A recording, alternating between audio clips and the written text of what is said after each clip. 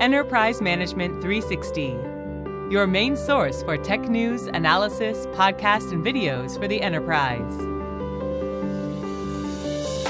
Hello and welcome to this EM360 podcast. I'm Richard Steenan, Chief Research Analyst at IT Harvest. I'm a book author and I work with IT security technology providers on their go-to-market, and I'm a trusted advisor to VCs and private equity firms. IT Harvest is an industry analyst firm that covers over 3,600 vendors in the industry. Today, I'm joined by Chris Cochran, who is Advisory CISO and Chief Evangelist at Huntress, and we're here to discuss the future of cybersecurity leadership. Welcome, Chris. Thanks, Richard. Always good to chat. Yeah, this is a fun topic. Start off by telling me what your take on the current state of leadership in cybersecurity is. We're all exposed to it on LinkedIn every day. Everybody's chiming in different ways. How do you see, where we are today evolving throughout 2024 and beyond? Yeah, I would say there's a couple different ways to look at the leadership in cybersecurity. One way to look at it is cybersecurity leaders are in a tough spot. If you go back to late 2022, there was an economic downturn that everyone's having to deal with, and we're still dealing with the echoes of that today. And honestly, you're having these cybersecurity practitioners and leaders that are having to do more with less. They're having to continue to fight the threats that are changing, evolving, and they're sometimes getting less budget. Sometimes they're getting less personnel. Maybe they're at status quo and are not able to add to their program. So they're dealing with a tough time. So what are they going to be able to do with the folks that they have, the technology that they have, and the processes that they already have in place? But then you could look even further to the folks that are maybe they're IT leaders in their space, and they're also having to do cybersecurity practice type stuff. And that's not their first language. So they're having an even rougher time because now they're managing IT and they're managing security, and maybe even both of those budgets are getting cut. So they're really having a tough time these days from that perspective. Yeah, and we still seem to have the continuous turnover in CISO ranks.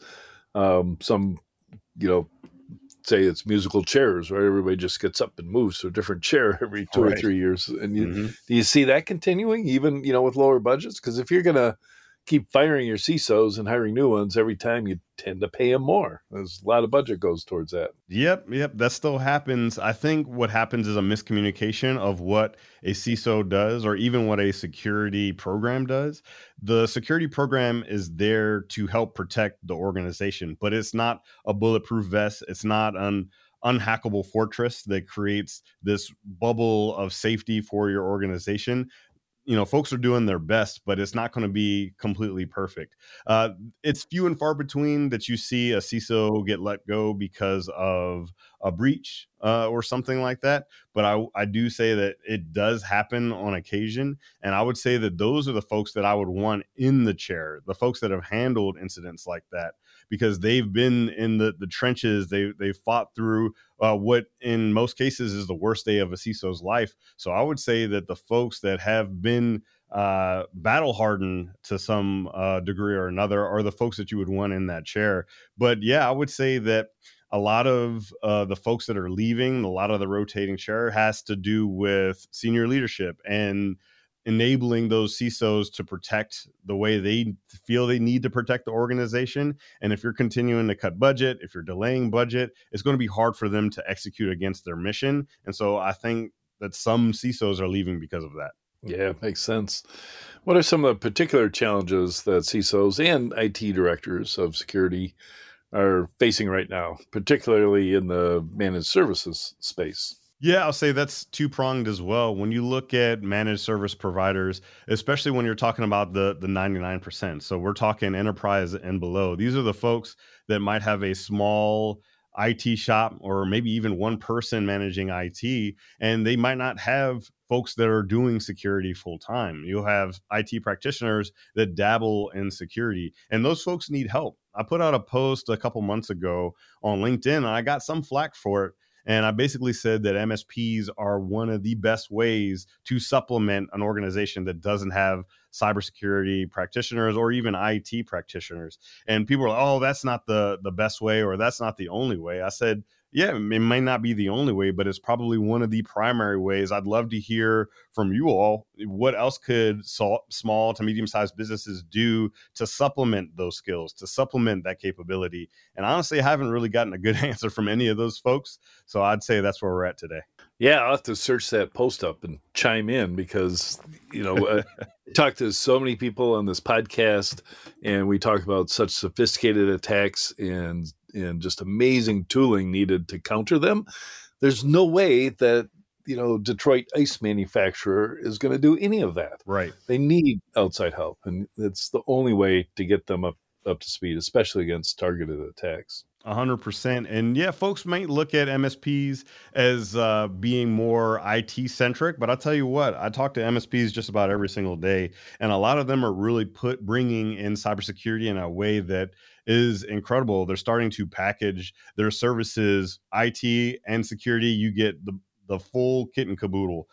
There was a point in time where a lot of folks are like, all right, we'll give you IT, but security is secondary. But I think folks are finding that as long as you have somebody that's really focused on security, it's honestly going to make everyone's job easier, because what happens if there is a complication? What happens if there's an incident? A lot of things on the IT side have to change. There's a lot of humdrum situations that can arise when organizations dealing with an incident. And I would say that, folks are really smart for starting to package that stuff together.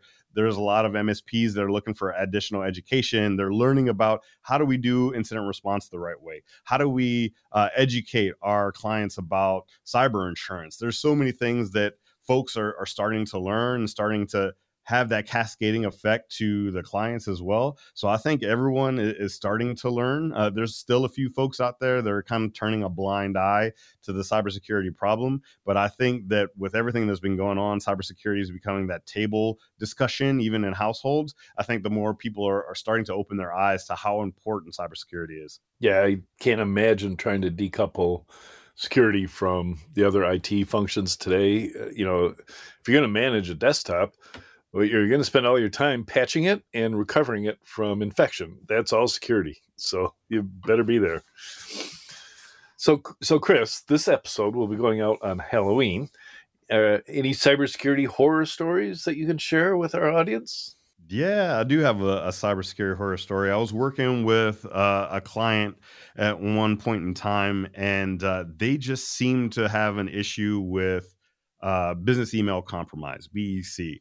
And they always kind of pointed the finger outward. Oh, it's this vendor. Oh, it's that vendor. But I think at the time that I was helping them out, they had like 16 BECs that they were a part of in a year.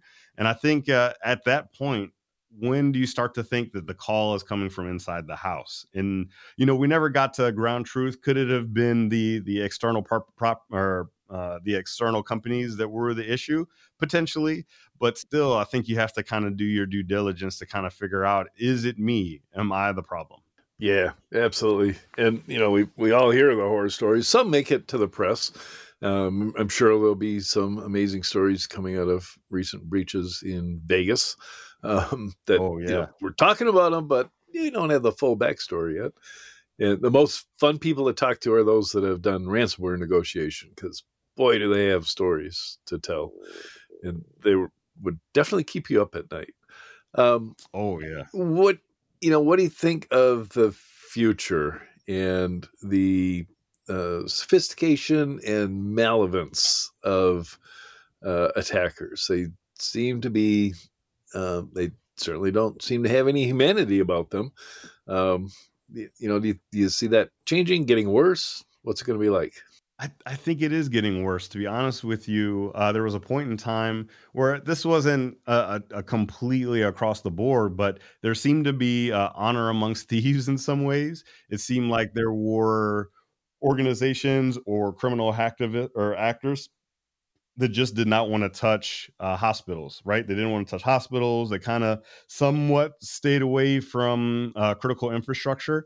But it seems like with how things have gone recently, because you have organized crime that are getting more sophisticated, and now they're starting to loan out infrastructure, processes, capabilities out to anyone that can afford to pay for these types of services.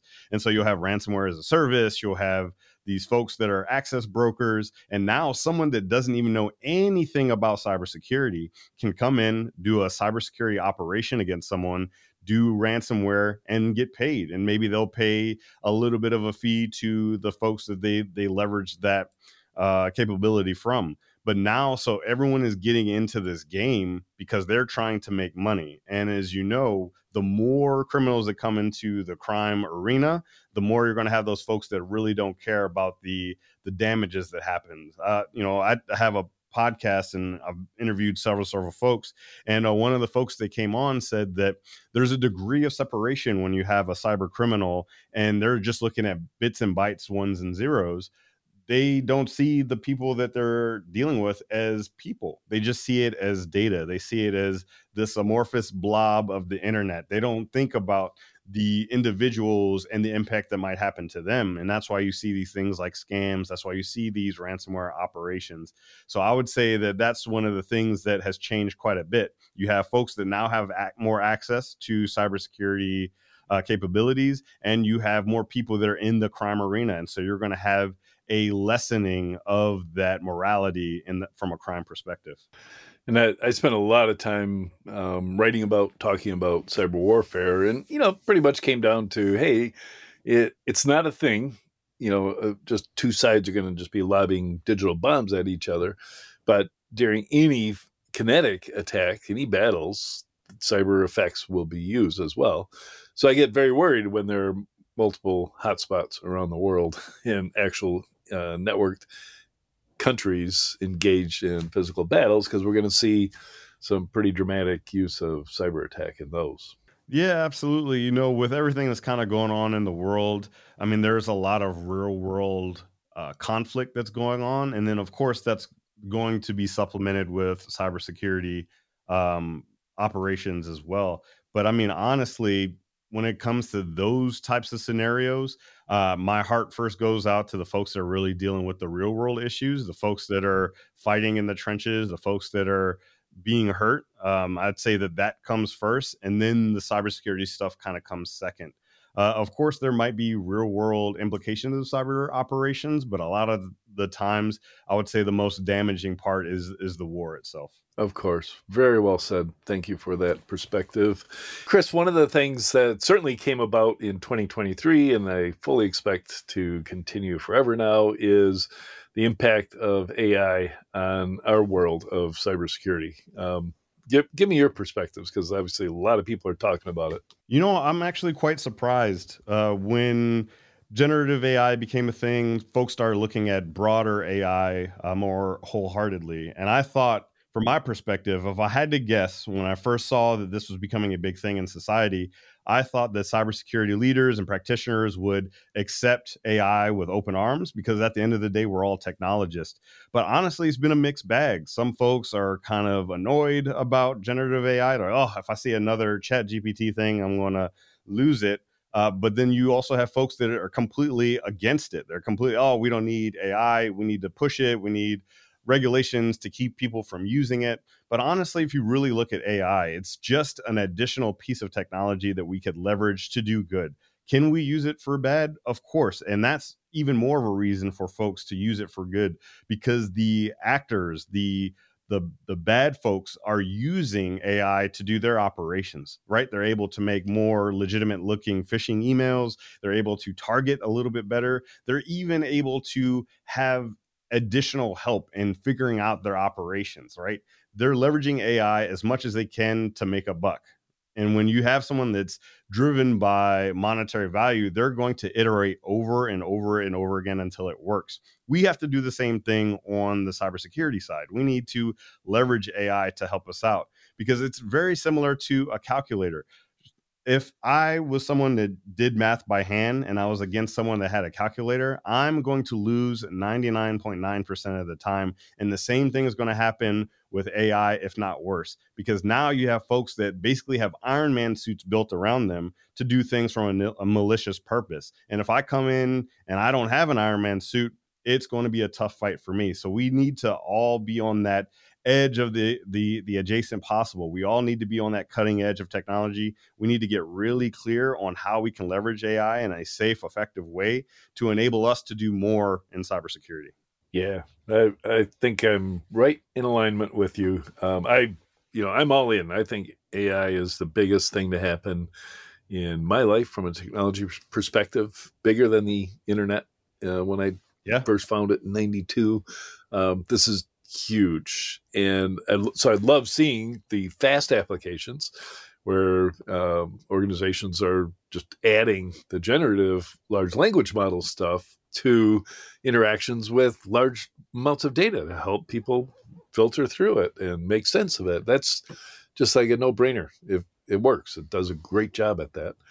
And then, of course, I've tracked the emergence of new cybersecurity companies all the time, and there's already close to a dozen AI safety companies that are going to secure people's AI processes from different perspectives.